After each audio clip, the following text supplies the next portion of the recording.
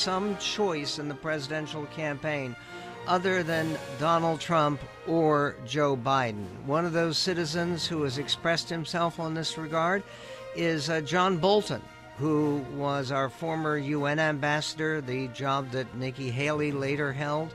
He was also national security advisor to President Trump. He has now announced that he is not going to be voting for Donald Trump, his former boss, or for Joe Biden, who he's also known for a good deal of time.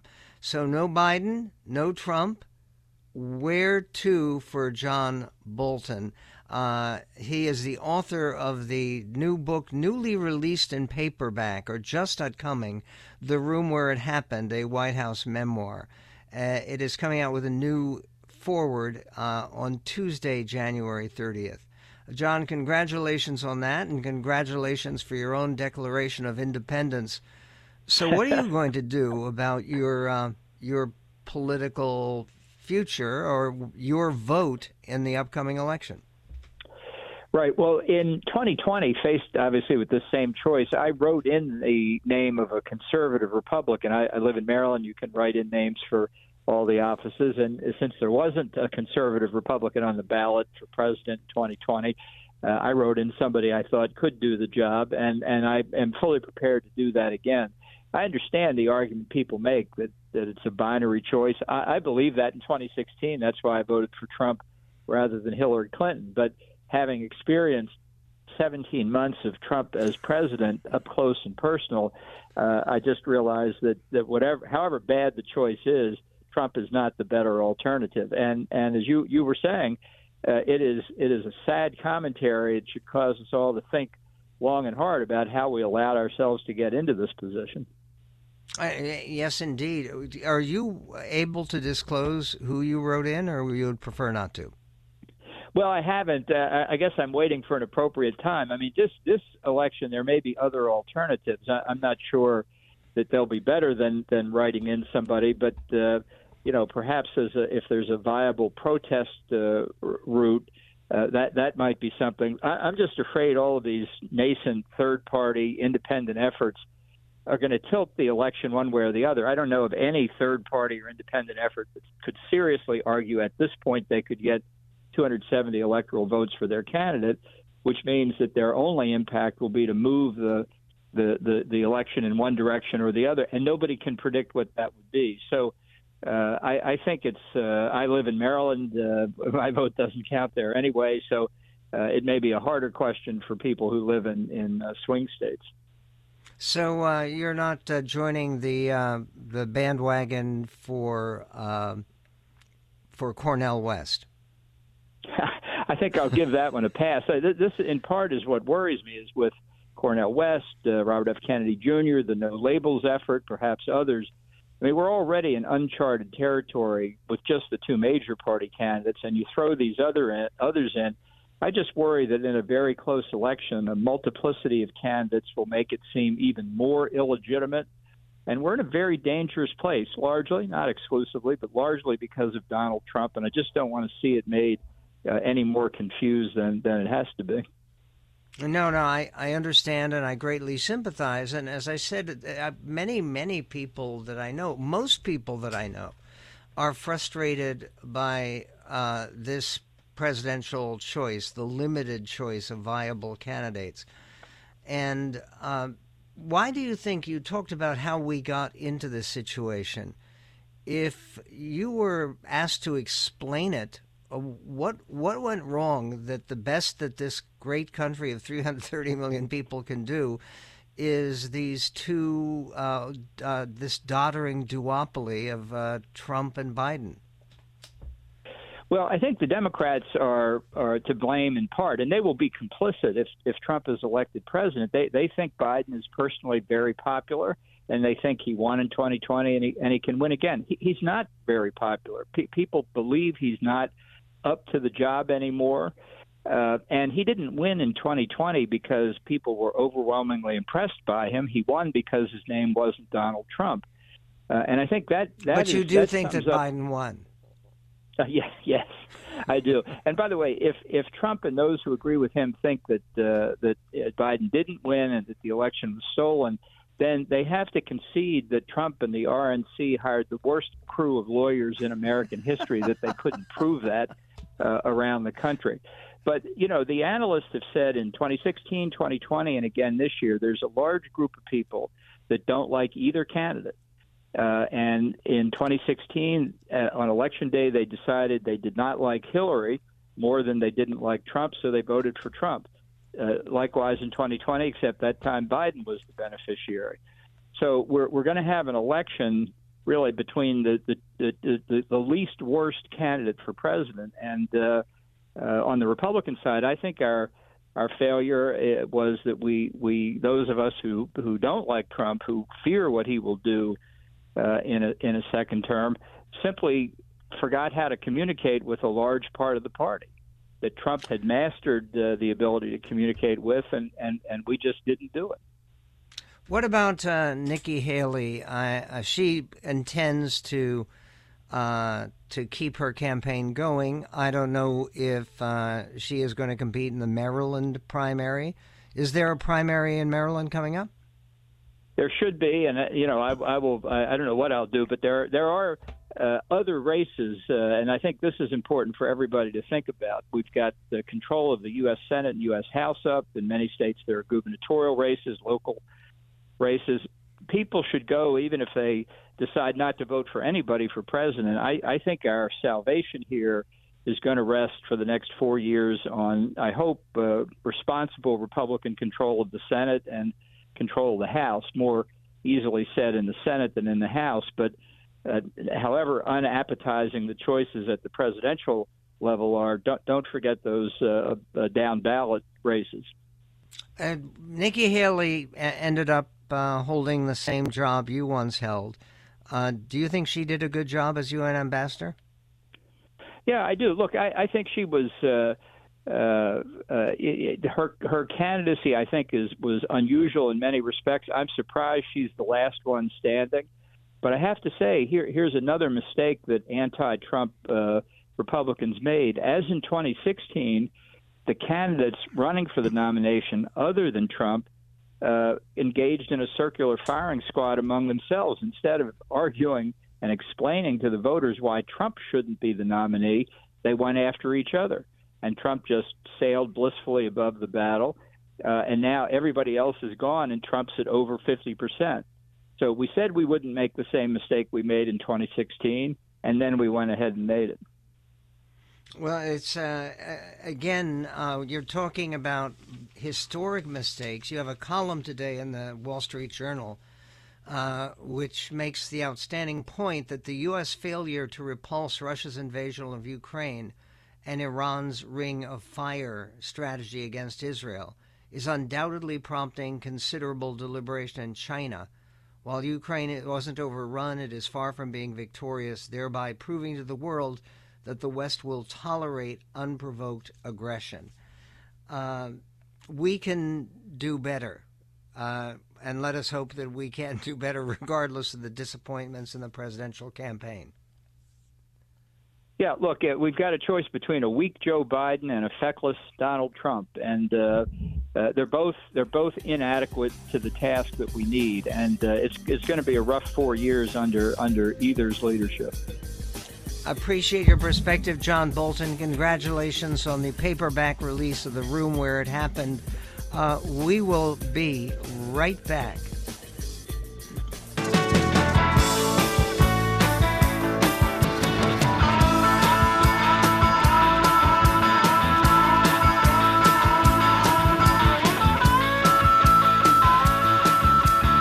And on the Michael Medved Show, just a reminder about our flash sale. And it's maybe a little bit longer than a normal flash. It's a couple of days, but we have a couple of days more. And it's an added opportunity to save 50% on getting an annual basic MedHead subscription. Normally, the MedHead subscription like that would be $60. Now it is $29.95 for a year's subscription. That breaks out to about $2.50 per month.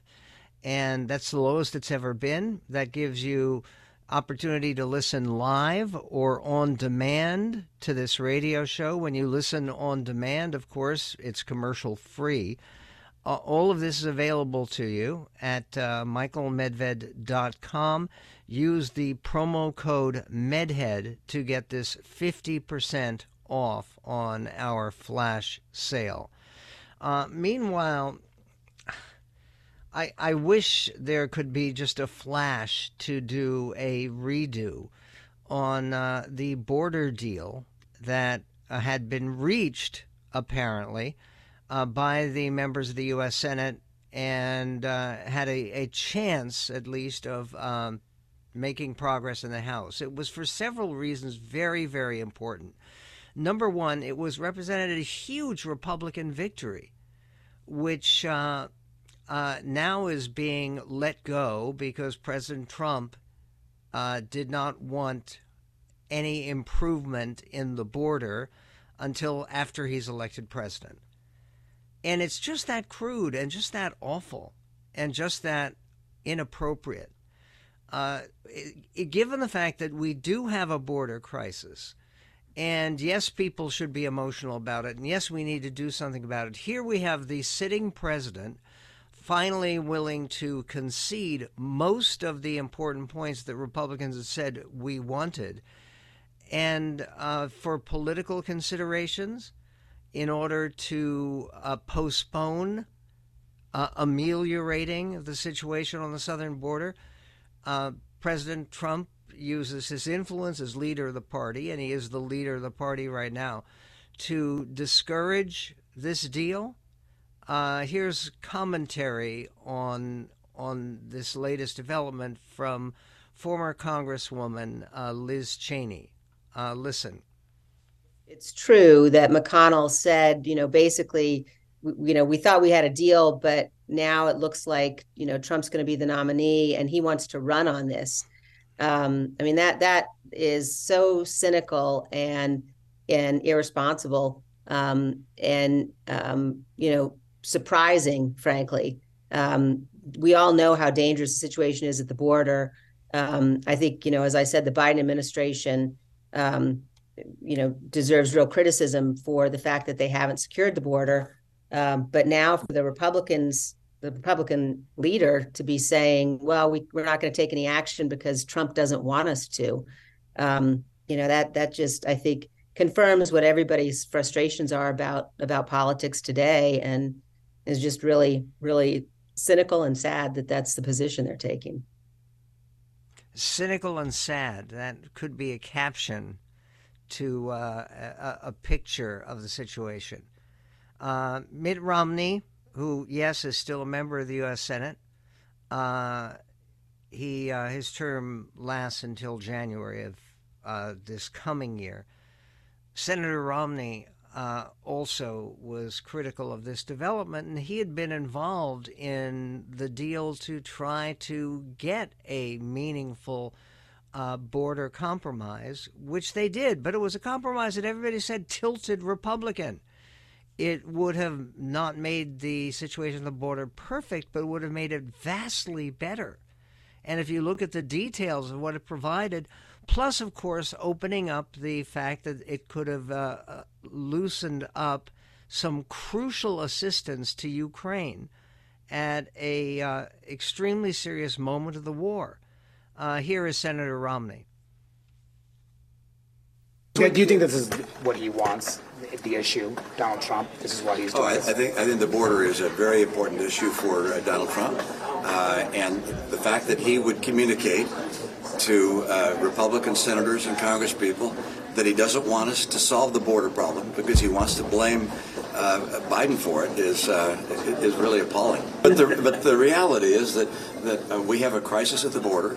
The American people are suffering as a result of what's happening at the border.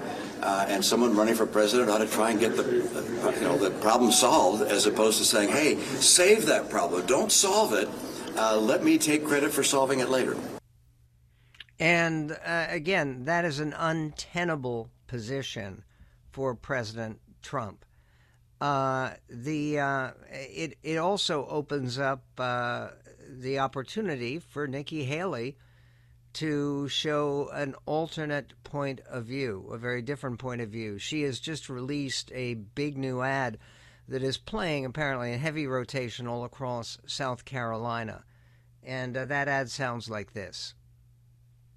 But I felt I should do this because I find in life you can't let people get away with bullshit. We have an economy that's crushing middle-class Americans. We have a border that is totally open. And we did much better in 2020 than we did in 2016. The worst-kept secret in politics is how badly the Democrats want to run against Donald Trump. When I watched her in the fancy dress that probably wasn't so fancy come up, I said, what's she doing? The other day, Donald Trump accused me of not providing security at the Capitol on January 6th. Now, I've long called for mental competency tests for politicians over the age of 75. Trump claims he'd do better than me in one of those tests. Maybe he would, maybe he wouldn't. But if he thinks that, then he should have no problem standing on a debate stage with me. And again, that goes to the point of Daniel Henninger's column today. It's a very, very inviting invitation, one would think, for President Trump. In other words, he's very proud of his commanding presence, his ability to communicate. He clearly believes he's one of the great speakers in American history. No one, certainly not since the 19th century, has been given to such lengthy speeches as President Trump, and even recently. So why not a debate?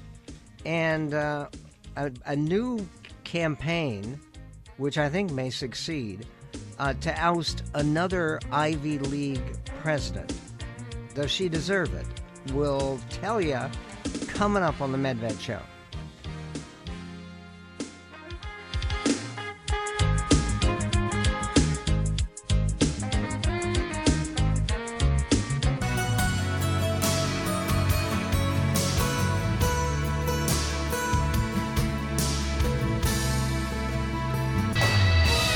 And on the Michael Medved Show, the president of the University of Pennsylvania was pushed to resign, and Shameen Gray was pushed to resign at Harvard University as president there.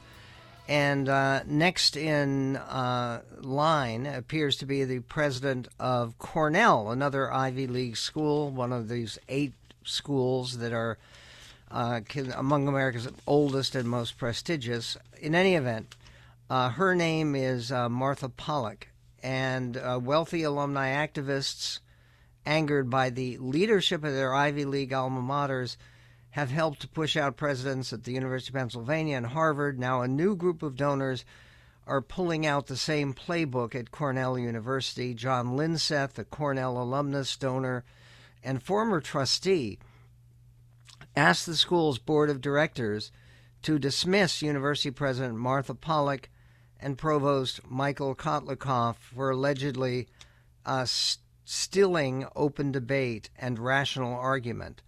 Alumni who support the call for the pair's ouster also are upset about diversity, equity, and inclusion efforts at the school, as well as what they see as a growing anti-Semitism on campus.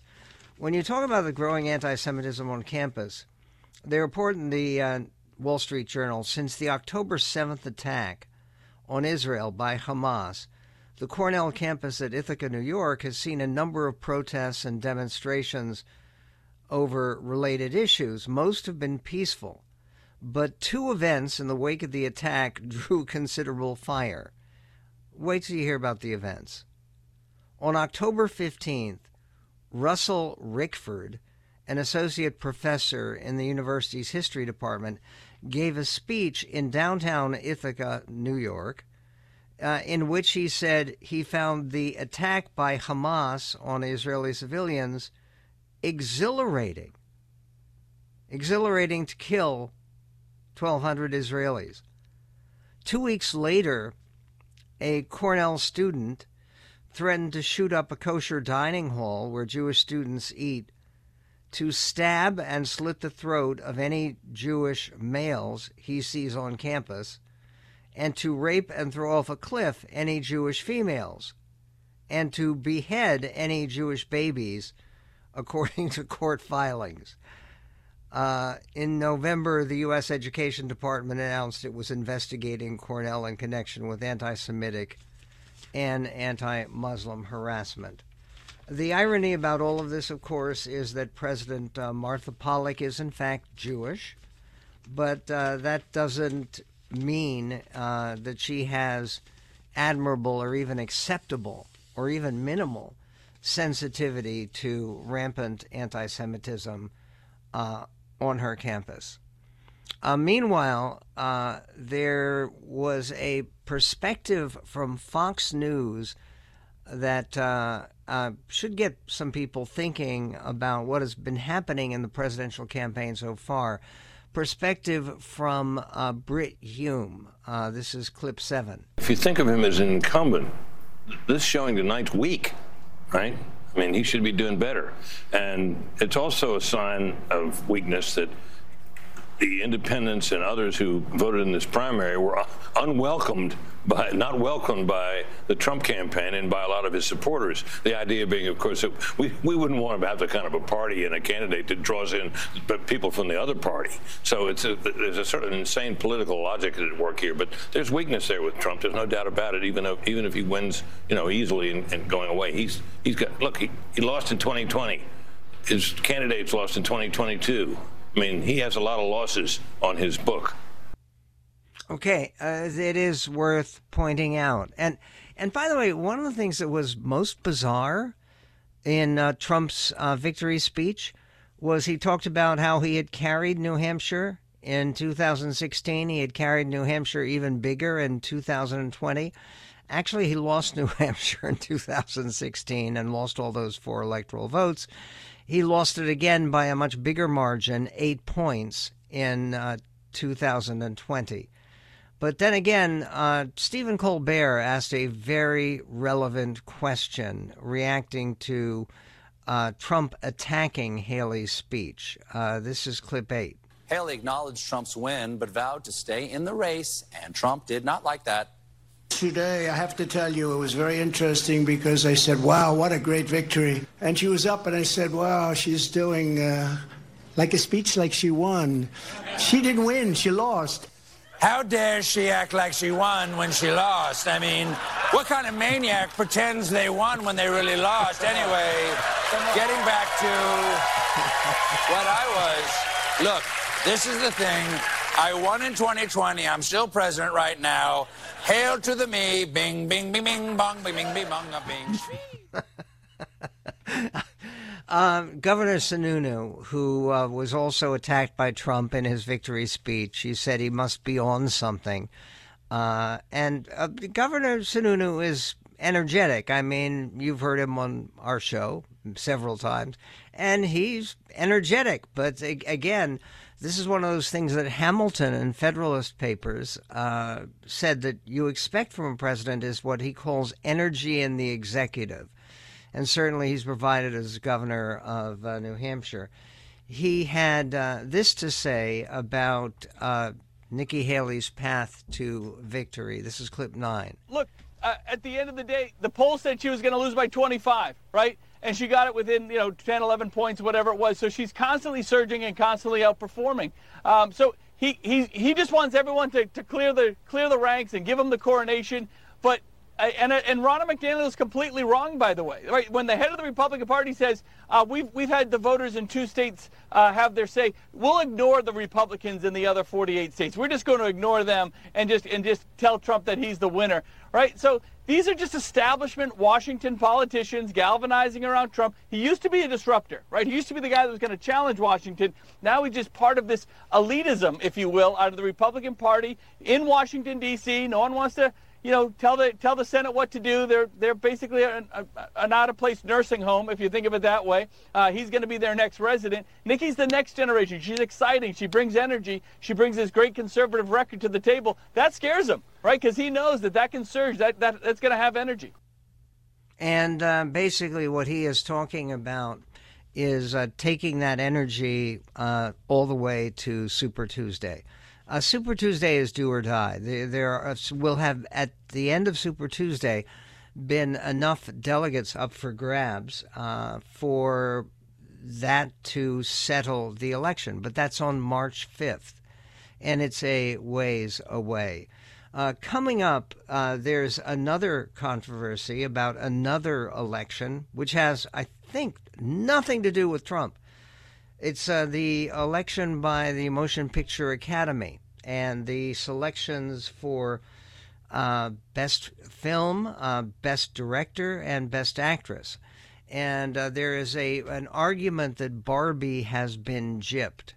Barbie is going to get revenge because it's now available for streaming. So people who haven't seen this epic masterpiece, I say that a little bit facetiously. It's a good movie, but we will be reviewing Barbie coming up.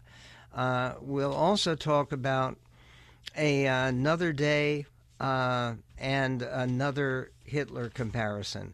And I wish people wouldn't do this. It's too serious a matter, both the choosing of the next president of the United States and understanding the real magnitude of the evil involved in the Third Reich and the actual Hitler. And we will also talk a little bit about getting over Trump's tantrum. That and more coming up on the Medved Show. Here's a special discount, 50% off just for being a Medhead and...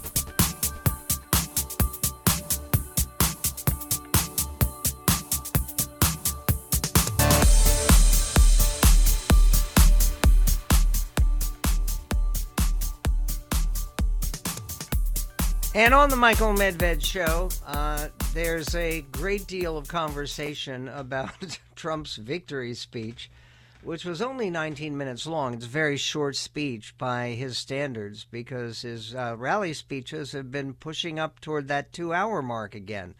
But with that rally speech, there was Jake Tapper, who was speaking with Governor Sununu, Governor Sununu of New Hampshire, who was a big supporter of Nikki Haley, about Trump's victory speech. And he scored the same point, basically, that Stephen Colbert scored earlier in a clip we played.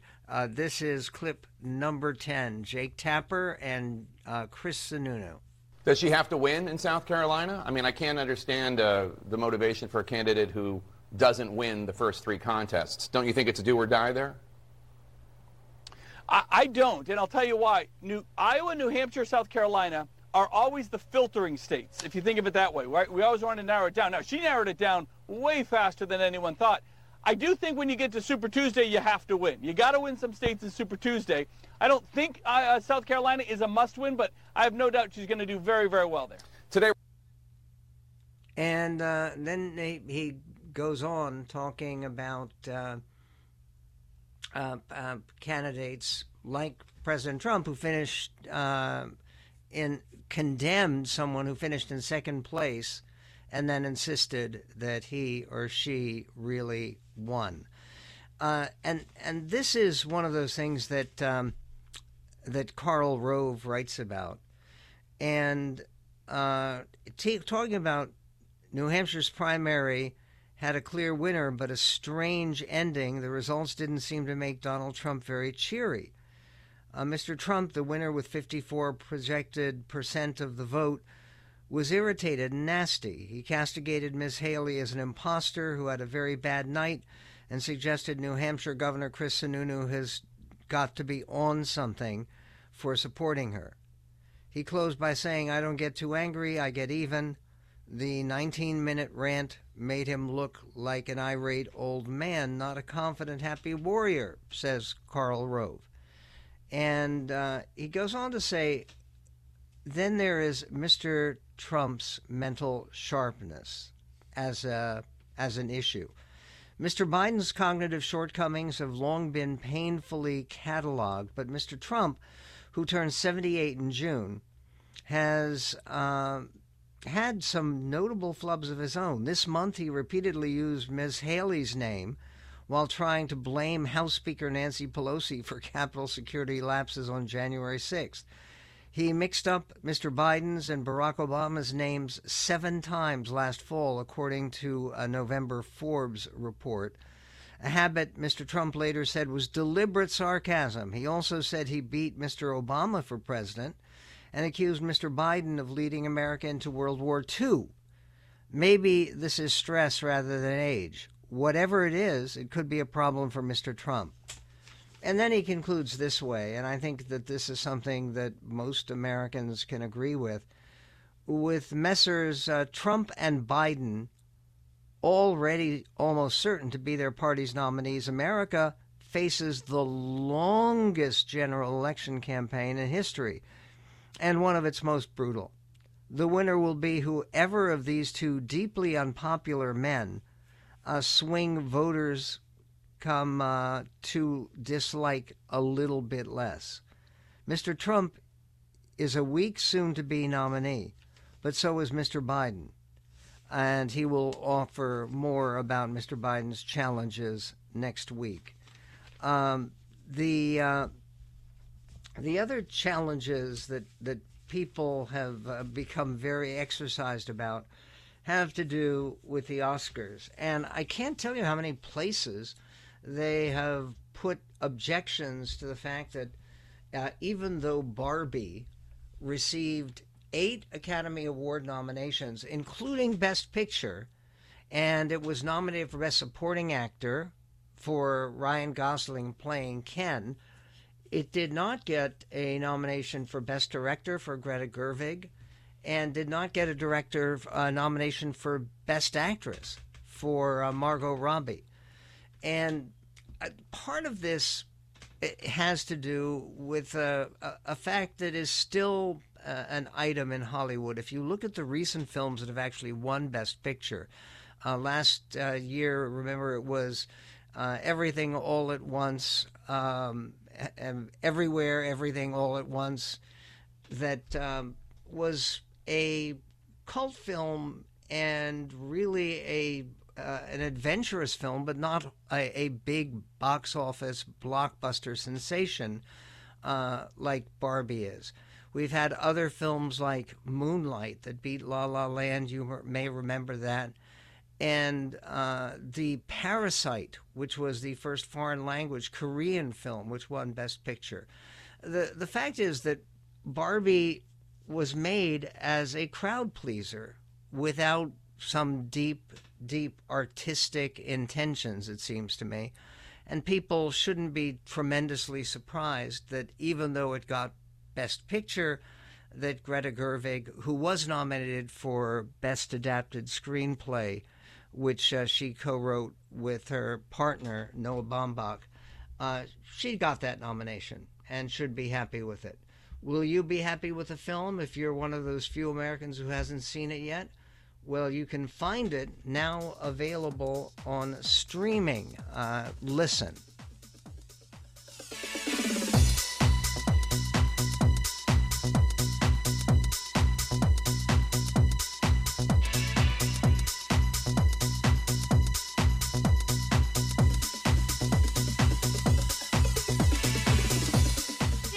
Now it's time for MedVed's Entertainment Minute. America's favorite doll, played by Margot Robbie, lives a perfect life in Barbie land, but then she takes a perilous venture into the real world in Barbie, now playing in theaters. Wow, this is the real world. What's going on?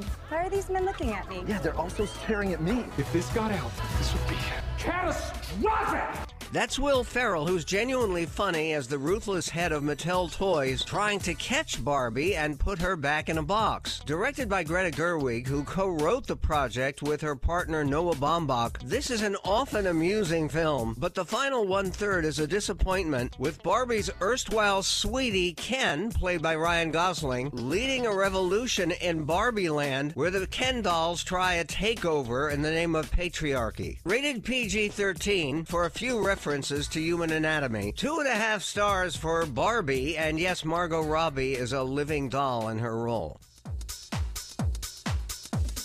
And Margot Robbie, I should also mention, is one of the producers of the film. I think it's tough to feel sorry for the people who put together one of the most successful films of recent years with 8 Oscar nominations. Okay. Coming up next